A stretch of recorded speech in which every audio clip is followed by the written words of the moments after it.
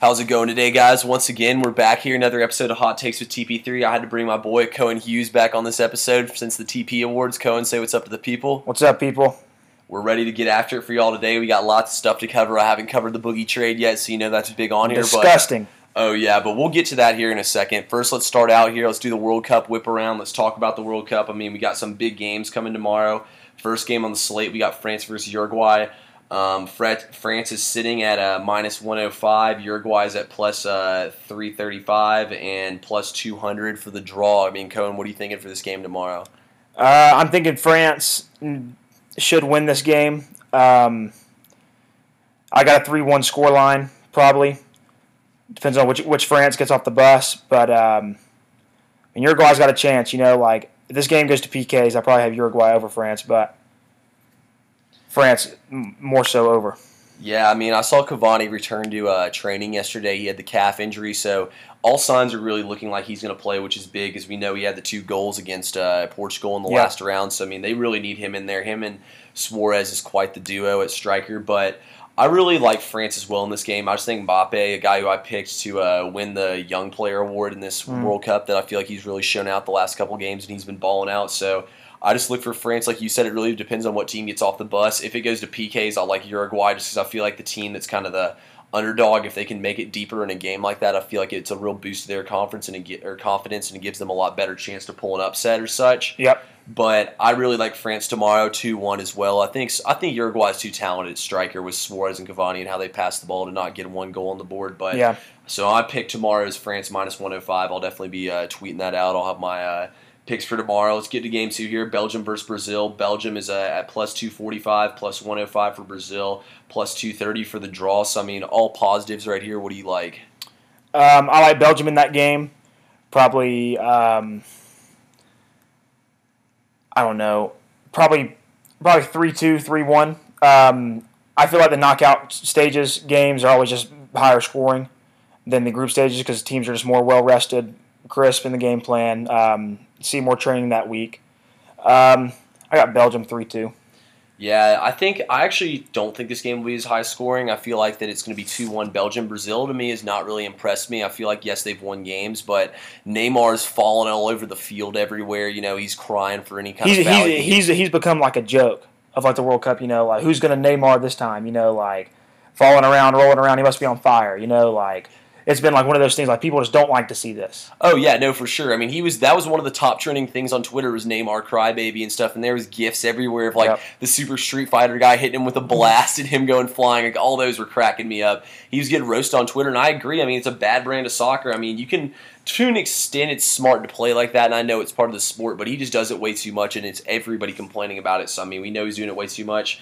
I as well like Belgium in this match, though. I feel like Belgium has a lot of size, and this Brazil team has really struggled. I feel like that they kind of stop and watch Neymar do stuff, and I feel like he slows the game down and plays too selfishly. I mean, don't get me wrong, he had an assist and a goal last match. He does tons of great things. It's just a predictable game plan. Yeah, that's what I'm saying, and I think that Belgium's got the bigger people will watch Company and them knock Neymar over, and everyone knows that he's a flopper, so they're not going to give him any calls, and he's just going to get knocked around and beat up, and we've seen him get hurt in this World Cup, and I think that's what it's going to come down to in Brazil. Like, that's their star player. He's going to get hit in the mouth, and I think the rest of the team's not going to be able to respond. And so I just think that Belgium, too, is a high-scoring team. Like we saw what happened last match, and we've kind of seen their strategies been they start those 3 center backs back there, and then they use the wing backs and stack up their attack with Mertens and Lukaku and Hazard and all them. So, I mean, I look for them just to push the ball and to end up getting goals, and they got the size, so I like them a lot, too, on headers. Yep. But, I mean, I'm really excited to watch both these games. They're going to be 2 great games. Like I said, I'll be tweeting out my locks right before the games tomorrow for y'all, so be looking out for that. I think France versus Uruguay is probably the better game to watch. I feel like I'll want to tune into the Brazil versus Belgium game to see which one of these teams really has some power and some heavy weight and some momentum behind it, you know, like see who can really maybe try to make a run to the final. Belgium, I feel, is maybe one of the more talented teams in the tournament, but for some odd reason I just don't see them going all the way like that. Brazil, like you said, is really disappointed. I think Brazil goes home tomorrow. I don't think it'll be very graceful either. I think it'll be a pretty pretty tough match to watch for Brazil fans. Yeah, no, I agree with that. I mean, one thing though that I will say bodes well for Brazil fans is something I kind of felt like with the Falcons, or like kind of how I felt with Germany and Argentina in this World Cup, which we didn't see from any of those teams, is they haven't really played their best match yet. You haven't seen that team click and play. You always feel like, dang, well, I feel like they could play this much better and they're getting this much closer to it. So you can look to it from that perspective. I'm just saying in most instances when I've seen teams like this, I haven't really seen them play up like that, and it hasn't really worked out in their favor. So that's part of what bothers me too about this game. But all in all, I mean, if you're Brazil, it's going to be a tough game, but I agree with you. I think the better game will be France-Uruguay. I could easily see that game going into extra time, and we know it can happen in extra time. So two great matches. Then on Saturday, we got England versus Sweden. Right now, England's at minus 118, Sweden at plus 355. The draw's at plus 210. I mean, I'm going with England pretty heavily in this game. I mean, Sweden's a big physical team who likes to play defense like that and stuff, but I mean, England kind of has everything. Like me and you were talking about earlier when we were playing FIFA, that we both really feel like that England finally has that speed in the midfield. And like a lot of times in the past with England teams, they've had players like Walcott and like players like that who you're like, yeah, this player has X amount of potential, but they really never, but they show up 1 out of every 10 matches or 3 out of every 10 or something like that. And I just feel like that they actually have like these good players who usually show up, like Harry Kane and Rashford and I mean Lingard. All these. I love Marcus Rashford. Yeah, I mean I love Rashford too. I mean Lingard obviously has struggled. Him and the guy from what's his name? The other midfielder from Sturridge or not Sterling. Yeah, Sterling struggled too a little bit. I mean, I just feel like that those two guys have struggled on and off. But I mean, I really feel like this England team's going to show up and play well. I mean, they didn't play that well and they got by Colombia. They went through a lot of bad stretches, so I really feel like they can weather the storm once again and move on. That's a good way to put it. Weather the storm. I feel like Harry Kane can carry them to an extent. I feel like good midfield play and good defense on the back line can really help them. And just let me give a shout out to my man Jordan Pickford, the goalie. In those penalties versus Colombia, he played a hell of a match. Like he's young as hell, and in that moment, like I can't imagine a thought was not running through your head, and he just come up and make really 2 good saves on PKs against Colombia, who's known to be a good PK team and good striking team. Maybe if James Rodriguez plays, it's a different game. I feel like James is very talented, but I feel like England, like you said, can weather the storm. They got too much talent. Like you even got guys like Danny Rose, who are great players and are fringe starters for them. You know, like I just feel like they have too much talent to not go. No, I definitely agree with you there. I think that too much talent on England's side. I mean, Sweden's going to be big and physical, which helps them. I think it could definitely be a low-scoring match, but definitely like that. Russia and Croatia. Croatia's at plus 115. Russia's at plus 270. Draws plus 195. I mean, both these teams. I mean, Russia. They have good attack, but I just really don't think they're that good of a team. They kind of got lucky with getting past Spain. I did pick them to get past Spain, which I told y'all was one of my locks. Russia plus I call that on my upset as well. Like Spain didn't look as good to me. Russia really loves to stack that front line and really just attack, and go at you from all different angles. And De Gea, the goalie for Spain, hasn't moved well this tournament. So I felt like that was a really bad matchup for him. And Russia was, I think, and still are the highest scoring team in the tournament. So this game is a whole lot more even than probably me or you would expect, and I'm going with a very, very, very even match. I can't call this one. If you put a gun to my head, I'd probably say Croatia, but to be quite honest with you, I really want Russia to win this one. Yeah, if you put a gun in my head, I'm probably picking the draw. I feel like Croatia's going to be able to get a goal as well as I think Russia will too. I think it'll be a physical match, lots of fouls. You know, I don't think it'll be one of the most enjoyable games, but I think it'll definitely be a good close game. Mm-hmm. I mean, I agree with you though. I mean, Russia's the host nation. You got to think they always have that going for them. I've seen crazy stats that the games with host nations are always more poorly officiated. But I mean, soccer is one of the most corrupt sports. So what else would you expect? FIFA is an antbed of corruption, crawling everywhere, inside and out. Oh yeah, no, 100%. I mean, soccer is easily the most corrupt. Like, look at the group that Russia got, and the first match against Saudi Arabia that Russia got. Yeah. And you can't sit here and tell me that Putin, the corrupt FIFA, and bribing and any sort of weird things happened to get Russia that easy draw. Oh yeah, no, I agree with you 100% there. I mean, I think Croatia will play well. I think they have the better players. I think they'll prevail in extra time or in PKs or something like that. But I definitely think Russia's going to play this game close. And, I like you said about the Spain game, I just feel like Spain has everything. They just lack that world-class striker. Like, Diego Costa's good and all, but I feel like he's not like one of those like real big name strikers. And I feel like stack him up against Harry Kane, Olivier Giroud, all these guys. He doesn't stack up. Exactly. He's the worst one out of all of them. And that's why I just feel like they lacked, and that's why I feel like they're at home. But I mean, I'm really excited to watch these games, guys. It's been a great World Cup so far. I expect nothing else from these games. I'll have bets coming out for y'all on Twitter, so look at that. Follow me at Hot Takes with TP3 if you don't already follow me. But let's get down to the NBA here. I mean, big news, big news coming out. I was reading stuff about DeMarcus Cousins and everything, and I was like, where's he going? Where's he going? I thought New Orleans was going to offer him, and then I get the notification, New Orleans, Julius Randle, 2 years, $18 million. So I'm sitting there at dinner in Orange Beach in Alabama. I was sitting there at dinner. I barely have any cell phone service. I get a notification.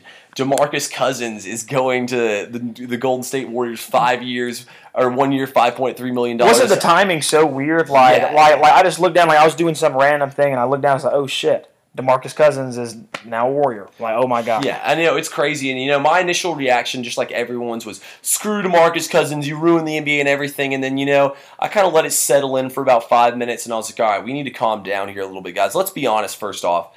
The NBA was already ruined. Yeah, did you really think the Warriors weren't winning the finals? If you held a gun to my head and were like, I'm shooting you in the head, if you don't pick the NBA winner right, who are you picking? I'm picking the Warriors. Of course.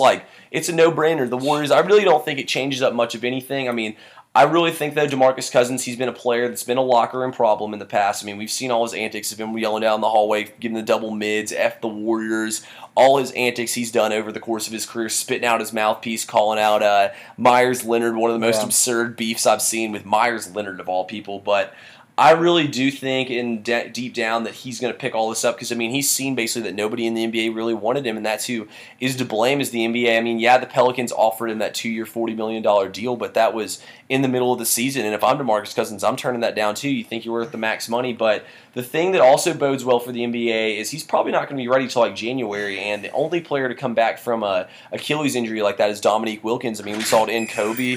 Look at Wesley Matthews. Look at Chandler Parsons. I mean, all those guys, they got big contracts and they can't play up to anything because of the Achilles, and nobody wants to play them for that. And that's just some players right there. There's been tons of players that's in their career. I mean, Penny Hardaway, that's what he had too, Achilles injury. I mean, it takes away from you, and this is a 270-pound man. I don't think that it bodes well for him. So I think, though, he'll be effective in the minutes he'll play because he's only going to be getting 24 minutes a night. So they can use him when they want to go big and Iguodala when they want to go small. It's perfect for them. I think that's a very strategically, it's a great move for the Warriors, because you get fucking Boogie Cousins. You get one of the toughest. Whenever he's hot and focused, he's one of the best players in the league. Meanest. Yeah. Quite frankly, I don't think the locker room thing will be a problem. I think the locker room culture there is a little bit too strong and too in your face. Steve Kerr doesn't tolerate non-believers, and you're almost shunned as a non-believer now because the Warriors are so good. And if you go there and mess up, it's you, not them, because they've won so much without you. So I think it's downright criminal in the fact that they can only pay him 5.3. I think that he should be just evaluated at the market just at least at 12 or 13. I'm surprised that the commissioner hasn't come out and said yet that something could be done, something will be done, because, I get it, free agency is all fair and love and war, but I don't. That's kind of not a chump move to me. But that's kind of a cheating little sneaky move by the Warriors to even sign him for as low as 5.3. That's kind of under the rug, but strategically, if you think about it, it's a great basketball move. You get DeMarcus Cousins. Imagine that him and Draymond playing at the same time. That's intimidating. And KD. And KD. Yeah, no, I agree with you. I think that. And Steph Curry, goddamn, we're forgetting the best 3-point shooter of all time. And Klay Thompson, this team. We're forgetting the Splash Brothers, and Boogie claims he's the third Splash Brother. But I mean, I definitely think this team's absolutely stacked. I thought I don't disagree with the Lakers' decision not to sign DeMarcus Cousins, and even though they could have got him for a cheap price like that, I don't disagree with them not signing him just because that DeMarcus Cousins is kind of one of those players you can't really play against the Warriors, Like, No. if you're playing against Oh, the no. Warriors, I don't think the Cavs could have used him against the Warriors, so I just don't really think that he was that valuable for – sorry, not the Cavs, the Lakers. I just don't think he's very valuable for the Lakers against the Warriors. I don't think he's a player you could use, so I just think them not paying him is a smart move. And, the thing I love about all the moves the Lakers made is all these guys are on one-year deals. So, once the season's over, you can kind of scratch this season because we all know the Warriors are going to win. The Celtics do have can match up well against them, especially if Boogie can't move. But I just like Steve Kerr and two of the best three-point shooters of all time and probably one of the best scorers. Yeah, let's be realistic. The Celtics are a good story. You really love their lineup, but personnel-wise, they just don't match up with the – They just don't match up, with the Warriors at all. The Celtics are well coached, more than they are talented. So I just think that the Warriors might go 5-6 games with Probably the Celtics, 6. but I don't know. I don't know about 6. It's the Celtics are way more lucky and well coached than talented.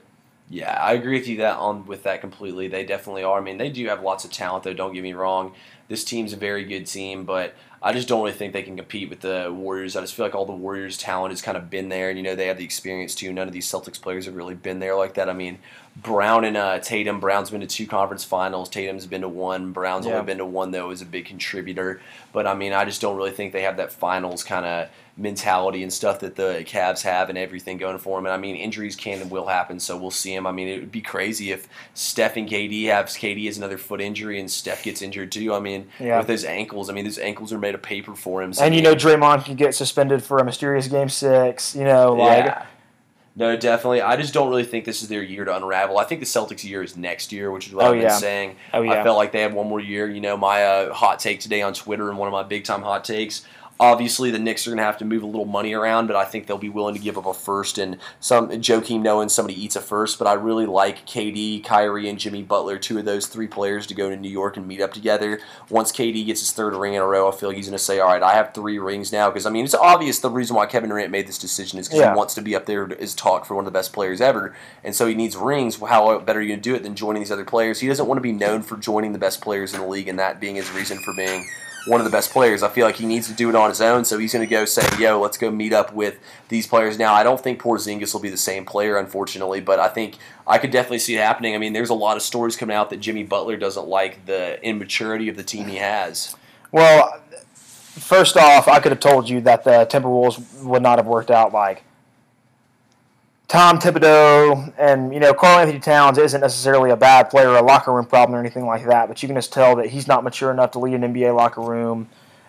Jimmy Butler has always been been kind of suspect to me in his NBA career, to me, why would you leave your spot on the up and rising Bulls for a expiring and what their ceiling is, Minnesota Timberwolves team, I don't know if those guys love Thibodeau that much to follow him out there, but yeah, I personally don't think Thibodeau's the right coach for them. I don't think Thibodeau's the right coach anywhere. Yeah, I think they should fire him. I think he had a good run with what he did, but I don't like how much he uses guys. I really worry for Jimmy Butler's future, honestly, if you even want to take a risk on a guy like Jimmy Butler, because you saw how much he overused Luol Deng, and look at Luol Deng now. He's sitting on the Lakers as the one contract they have to get rid of, Yeah. So, I feel like that he uses guys way too finally much. For the Lakers, they finally gotten rid of a bunch of those contracts. It's been a long road for them. Now they're really ready to start competing and trying to fire up. One of the funniest things I saw was that LeBron made the biggest offseason move for the Lakers by getting them to trade for Clarkson and Nance so they could get those contracts off the books. Damn. He did the Lakers a huge favor. I wouldn't doubt that if they traded back for him, Yeah, I can definitely see it too, but let's move on here from Boogie and everything, and let's go actually to trades. And since we're on Cleveland, let's talk about Kevin Love here. I think Kevin Love trade is inevitable because, the Cavs' pick belongs to the Hawks currently, but it's top 10 protected. So, if you keep Kevin Love with how bad the East is, shoot, you might be a fringe playoff team in the East. You will be. You'll be a 6 seed. Yeah, that's what I'm saying. They're a fringe playoff team. In the East, the 4 seed is separated from the 8 seed by about 1 or 2 games, as is the West. But with the East, the records are so much worse. Yeah, that's what I was about to say. You can tell that it's just not the same. But at the East, it's 39 to 40 wins rather than in the West, it's 47, 48. Exactly. And so I think Kevin Love's definitely out there. And actually, the trade I think that makes the most sense is Kevin Love to Philadelphia. And the reason being that is, I mean, if you look at it, if you're Philadelphia, yeah, you have this good young team. You can still take on a big deal. You just got Wilson Chandler. You can afford to give up a guy like Robert Covington and a guy like Saric, too, and that unprotected Heat pick or just one of your picks and even hang on to that pick. I mean, I think that's probably the best pick you can get offered here because if you're Cleveland, I've been looking at this all day today, and the way I look at it is the only teams that are going to want a guy like Kevin Love are teams that can't offer you that much in return. They're teams like Portland. They're teams that are sitting barely outside of the playoffs, or they're sitting somewhere in that playoff thing, so you're not getting that much in return. Why not get your best return you can get, and that is with Philadelphia and getting one of these guys like that. And to me, it makes more sense to fleece the team that you're competing with for the new crown in the East rather than hand away talent to the West who you know can afford it. But you would want to break up Philadelphia's little momentum roster they have going. Like they're starting to be known as one of the better benches in the NBA. See if you can't take a guy or two from them, even a starter like Saric. Like I agree. Like you could definitely get a big return for a team like Philly, and yeah, you might get a big return, quote unquote, from a team from the West. But I think that in terms of value and the right situation and detooling instead of retooling a team that you're competing with makes more sense than trading out of town. Yeah, I think without including a third team in that deal, that your best deal is for sure from Philly. I mean, they can just offer you the most stuff, and on top of all of that, I mean, Philadelphia is the best team to take on a guy like Kevin Love. I mean, they don't really have a guy like Kevin Love, on their team, and I feel like that he's on a 2-year deal. So if you give up a decent amount, if you're Philadelphia, you're not, or even any of these teams, if you give up a good amount of stuff for Kevin Love, you at least know you've got him for more than one season, which is big, for a lot of teams. You don't really want to give players up for just that's nothing. That's one of the big hindrances to signing these free agents now is that the way and how fangled the contracts work. Like you don't want a guy who's going to be a 3/4 year rental. Like you don't want a guy who's going to be a half-year rental or a guy who is pretty slated to go somewhere else after he uses your team as a leapfrog. Yeah, just like Kawhi Leonard. That's how I definitely feel about Kawhi Leonard, too. Kawhi's one of those guys, like I have on here, a Kawhi Leonard trade, so we'll go ahead and talk about it now. I mean, I just don't really see anybody really giving the Spurs that much for Kawhi Leonard anymore. I'd say the biggest between the LeBron and the Boogie move, the biggest loser of the DeMarcus Cousins move is the Spurs, because now nobody's going to want to go all out for Kawhi Leonard, because, I mean, you look at it this way, you're like, I can't beat the Warriors. Why am I giving up all entire franchise if I can't win the championship? Yeah. You can get there, but who cares about getting there? Nobody remembers the team who gets second place unless LeBron's on it. Nobody cares about the team who got second place. Everybody's going to remember the team who got first place. Unless you can really get back there multiple years in a row, which you can't, because Kawhi's just going to walk out the door the next season and go to LA like he said. And then on top of all that, I think the biggest winner of LeBron going to LA is the Celtics, because now it's for sure their conference. They really have nobody there challenging them. But I mean, I just don't really see there being much of a market anymore for Kawhi, and I think the Lakers could steal him for like Alonzo, Josh Hart in the first or something. I feel like given a situation where there's probably 4 or 5 teams in the NBA where Kawhi gets traded there and he doesn't immediately leave the next year, I feel like with a team like the Celtics, if they could swing a trade for him, as long as they still retain a bunch of their core, he might stay there. I feel like he might like a more of a player-positive head coach like Brad Stevens, as opposed to authoritarian, results-driven coach like Pop. However nice Pop is irrelevant, but unless you're producing and actually contributing, Pop really has nothing to do with you. So I feel like maybe the lack of those classic pedigree expectations of being out of San Antonio, I feel like Boston may be a good fit. I don't feel like Boston would give up enough to go get him, though. I feel like they like what they got, and to be honest with you, why shouldn't you?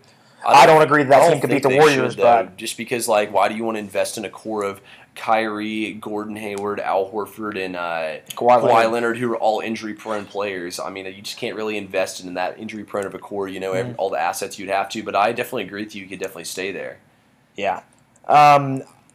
Maybe I don't feel like the Lakers is the right spot for Kawhi, because I don't feel like Luke Walton is that coach. I feel like he's a nice little stopgap. He's probably a top 15 head coach, but whenever you get into the terms of who do you want to push you there and take you there and motivate your guys and that, I don't feel like Luke Walton's the coach. I feel like the Lakers really might be better off if Tyronn Lue would have followed LeBron to LA, because LeBron's the coach anyway. He might as well have somebody who doesn't demand much, who doesn't make the guys practice and run laps and might as well have a guy who's fit to King LeBron's demeanor. And because it showed that Tyronn Lue could tote any coach to the finals. I'm not saying Tyronn Lue is the worst coach in the world, but just look at the way that he looks. He looks like he left the oven on every time he leaves the house. Like he just looks confused and gazed and just doesn't know what to do. Like I feel like LeBron could carry Tyronn Lue to the Eastern Conference semis maybe, or the Western Conference semis maybe with this Lakers team. I feel like the West is too deep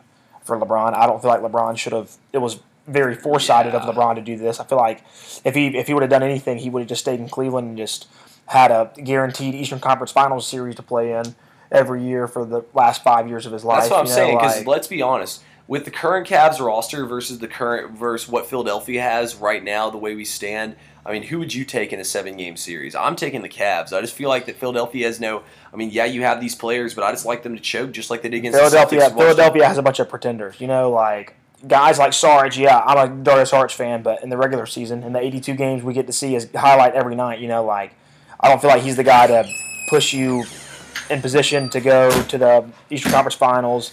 I don't feel like. I mean, Ben Simmons is great and all.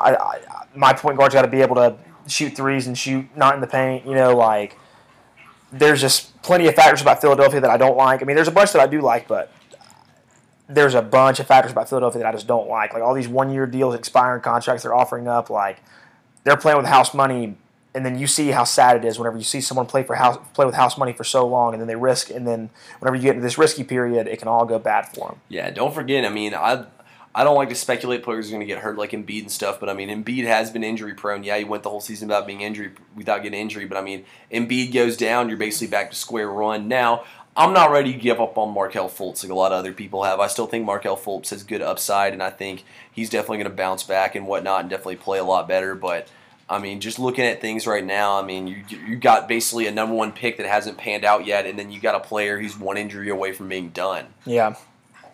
So, I mean, there's definitely a lot of big question marks here in Philadelphia. I mean, we'll try to wrap things up here since we're going a little long, but let's get into just kind of, I mean, looking at the Eastern Conference now outside of Philadelphia and Boston. I mean, what do you think looking over these two conferences? I personally think, dude, I just wish I could be the Bucks GM and make one move and get Eric Bledsoe out of there and get them another shooter. I love the DiVincenzo pick. You know Schroeder would love to follow Bud to Milwaukee and have pretty much free reign to do what he wants, because now Atlanta, it's about to be Trae Young's reps.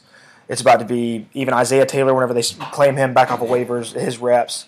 Like Schroeder, is nice, and I'm a Schroeder guy myself, but I feel like he would be better suited to go play for his old German coach in Milwaukee rather than and have way more talent around him and have way more upside around him and have something to play for every night instead of going to Atlanta and playing in front of 100 people and losing on purpose. I mean, they're in the game because they got good talent and good rookies and good upside, but you're not playing for anything. Yeah, no, I mean, I like, I don't hate Schroeder's game. I just hate his attitude. That's what gets on my nerves. I just feel like he just kind of has like this attitude where he thinks like that he's like something special. He thinks he's like some big name, like big time player, and he's just quite frankly isn't. Now Schroeder did play really well in the playoffs for us a year ago against the Wizards. I mean, he played really well. Schroeder's done a lot of good things. I just don't really think he's that guy. Schroeder can be that guy when he's motivated, but he's a guy who is seen as sort of a diva. Even when you look past the attitude problem, is because it takes the right situation for him to succeed. Exactly. Rather than guys who can go in and make an immediate impact, and no matter their attitude, they can stand up on their own and actually not crumble over a 2-long-year rebuild so far. Like Schroeder's just proven he just doesn't want to be in Atlanta. Yeah, no, that's what I think it is too. And like I said, it's not about what you want Schroeder; it's about what we want at the end of the day. But I think we got to get him out of there. He'll hurt Trae Young's development and stuff. So I mean, if you're Atlanta, you kind of done yourself a disservice by bringing in Trae Young while you still have him on the roster. But I mean, get rid of him, cut your ties, cut your losses, get rid of it. It's a bad contract too. But but like some other teams in the East that could make the playoffs, Orlando has got they drafted really well this year. Yeah, they're in talks right now with Isaiah Thomas. Mm-hmm. I feel like maybe if New York can get healthy and stay healthy, I feel like David Fizdale is a really good coach. Yeah. He was the guy that I wanted to back up the Brinks truck to if I was even Atlanta. Yeah, this I year, Fizdale. His defense. Fizdale. I actually quick 30-second about this is I listened to Michael Rappaport's podcast and he's hilarious. But he actually interviewed David Fizdale one day, and like you can tell why his system with so little talent in Memphis worked was because he's a team-oriented and player-oriented guy. Like, he's a guy that I would go play for. So I feel like New York can get back if they can stay healthy. But the East, I'm not gonna lie, is just so bare. Like, it's playoff spots 5 through 8 are just always so open because they're separated by a fucking quarter game, but the teams fighting for them pretty much don't even want to be there. Like, it's who can get beat by that. Would you rather be in the lottery, or is your team just wants to win so much that you can't do anything about it? This next year, it's like, who would you rather get swept by? Everybody else in the regular season, or would you rather go play the Celtics? Exactly. If I'm an Eastern Conference team that's sitting at maybe 6, 7, 8 or whatever, I don't want to see Philly, Boston, or even maybe Cleveland if they can make a few moves. I think Milwaukee, honestly. I mean, I really like Milwaukee. Like I've said, I just think they're one shooter away still. I don't really like Eric Bledsoe there. I think Giannis has to play point guard with his inability to shoot the ball, because then you basically have 2 players on the floor who can't shoot between him and Bledsoe. And, I mean, we've all seen Giannis' stats. We know he can pass. We know how he can get to the hole. I mean, Giannis is I just really think that he's a great player, and I think he's ready to take that next step up. So I'm looking for them to do something here for him, get him another shooter. I'm really hoping DiCincenzo can be a good contributor to this team, because, I mean, Chris Middleton's one of the most underrated shooters in this league to me. He's a really long player, too. When Chris Middleton takes the volume that he should, sometimes I see myself watching a Bucks game, and I'm like, damn, I wish Chris would have shot right there. Like, if he would have unlocked his inner Klay Thompson to me, and just maybe not force up shots, but like get yourself into a rhythm instead of being a guy who only shoots whenever you're passed to and have nowhere else to go with it. Like, I feel like he's Chris Middleton, given the right volume and given the right confidence and given the right rhythm, he can be a guy who can stroke in this league. Yeah, no, I definitely agree with you there. Chris Middleton's definitely a beast. I mean, looking over at the Western Conference real quick, we're not trying to go on too much longer here, but just in the Western Conference, I mean, obviously, I still think that the number 1 out there is Golden State. I mean, no questions asked. Your number 2, I still like Houston as long as they can get Clint Capella back. I mean, it kind of scares me a little bit that he hasn't signed the deal yet, and he tweeted out like that, like, confused face emoji, like, can't cryptic decide. kind of message that, yeah. It definitely makes me wonder and feel bad, but it made me, at least once I saw KCP got signed by the Lakers, at least know that a little bit more. So, I mean, let's say Capella's returning right now to Houston. I think Houston locks down that second spot once again. And then after that, at number 3, it's really kind of a toss-up. I mean, you got the Pelicans, you got the Jazz, who are just a great team. You got the Lakers. I mean, I think the Lakers will be top 5, but I don't really know if they'll be up there. But, I mean, I feel like that after Houston and Golden State, that I really think the Thunder could kind of make a push too. But I think really those rest of those spots will be separated by 1 game after Houston and Golden State once again, kind of like last year, I'll say this about the LeBron thing. I don't necessarily wish bad on LeBron. I think it's noble what he's doing in his late career, trying to go carry some poor rebuilding team to beat the Warriors because his ego's fragile. And I think it's noble. I think it's honorable. And I think it's kind of what the NBA needs in order to let the East kind of move on and do their thing, and let's not let LeBron hinder the development of the East. But I feel like, to be honest with you, there's a lot of things that have to go right, like really, really, really right for LeBron to really enjoy the success that he wants in LA. But it will be very, very, very easy for it to go wrong, to me. Like,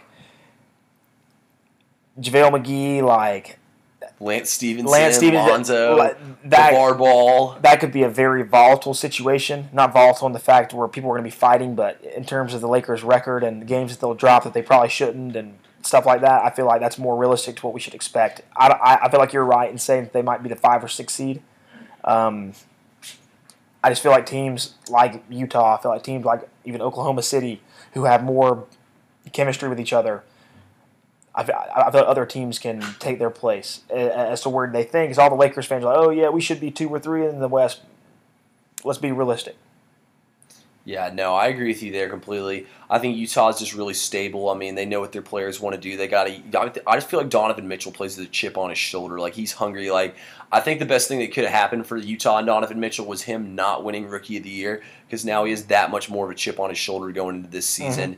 And, I just love watching. I feel like he's just a hard worker. Like, I've read so much about him and stuff. Like, he's humble. He works hard and stuff.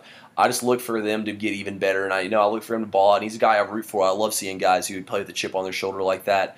My team, though, is Portland. I think Portland has to go all out here to get Kevin Love. I think they have to do everything they can. Nurkic is also a restricted free agent, so, I mean, if they can't get Kevin Love, they need to bring him back. But I think that Damian Lillard and Kevin Love would be a very interesting, in a good way, combination of players to see play together. I feel like maybe Kevin Love to Washington to go play with John Wall. Maybe Wizards. Yeah, Otto Porter Jr. and Kevin Love, the money works perfectly. Yep. So, and Porter's about 3 years younger, so that's a good deal too for the Cleveland. That was actually a deal that I saw in like a little thing. It was like possible trades that I really, really liked was that one because I was like, wow, the money matches perfectly. I feel like players like John Wall, players like Damian Lillard, I mean, even Kyrie, whenever he was in Cleveland and motivated, like those kind of players can get the best out of Kevin to find him on those little post-ups, find him on those stop threes, can find him in a situation that Kevin really wants to play in. Because Kevin doesn't want to be a banging big man anymore. It's just, that's just the way it is. He's too skinny now. So he's better suited to someone who can spray up and then kind of back you down if he wants to, but like play in and out like that.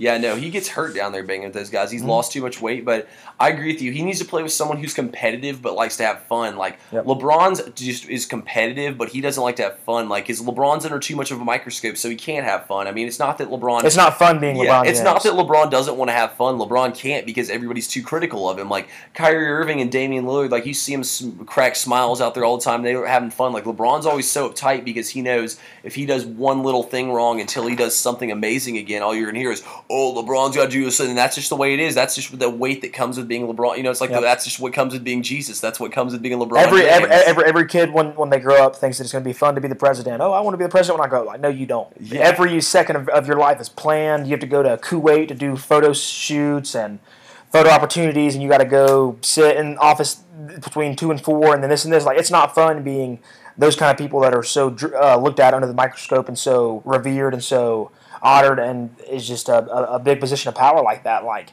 it's not fun having that responsibility on your shoulders, and I feel like Kevin Love can kind of break under that. That's why I don't feel like he'll be staying in Cleveland. Yeah, I agree with you on that. I mean, I just think he's out of there just because Cleveland's going to want that draft pick and they're going to want to rebuild and stuff. Because, I mean, they're basically stuck with J.R. Smith and Tristan Thompson. I think they could even give Kevin Love away for cheap if they could just get rid of one of them two along with him and just dump salary because they don't want to pay for that. But we'll see what happens. It's definitely going to be an interesting couple of weeks. I think we still got a Woj bomb or two stuck up his sleeve somewhere. A Shams alert. Yeah, I think we got some sort of big alert coming out here, I think, in the next couple of days. I think there's still one or two left, but starting next week, I'm going to shift my attention more towards football and MLB a little bit. I mean, it's tougher to argue MLB because, I mean, there's so many stats to back it up. It's pretty much just listing stats back and forth, but definitely going to try to shift our attention those two ways more. But, Cohen, I appreciate having you on again. All right, Penland, it's been fun. It's been good.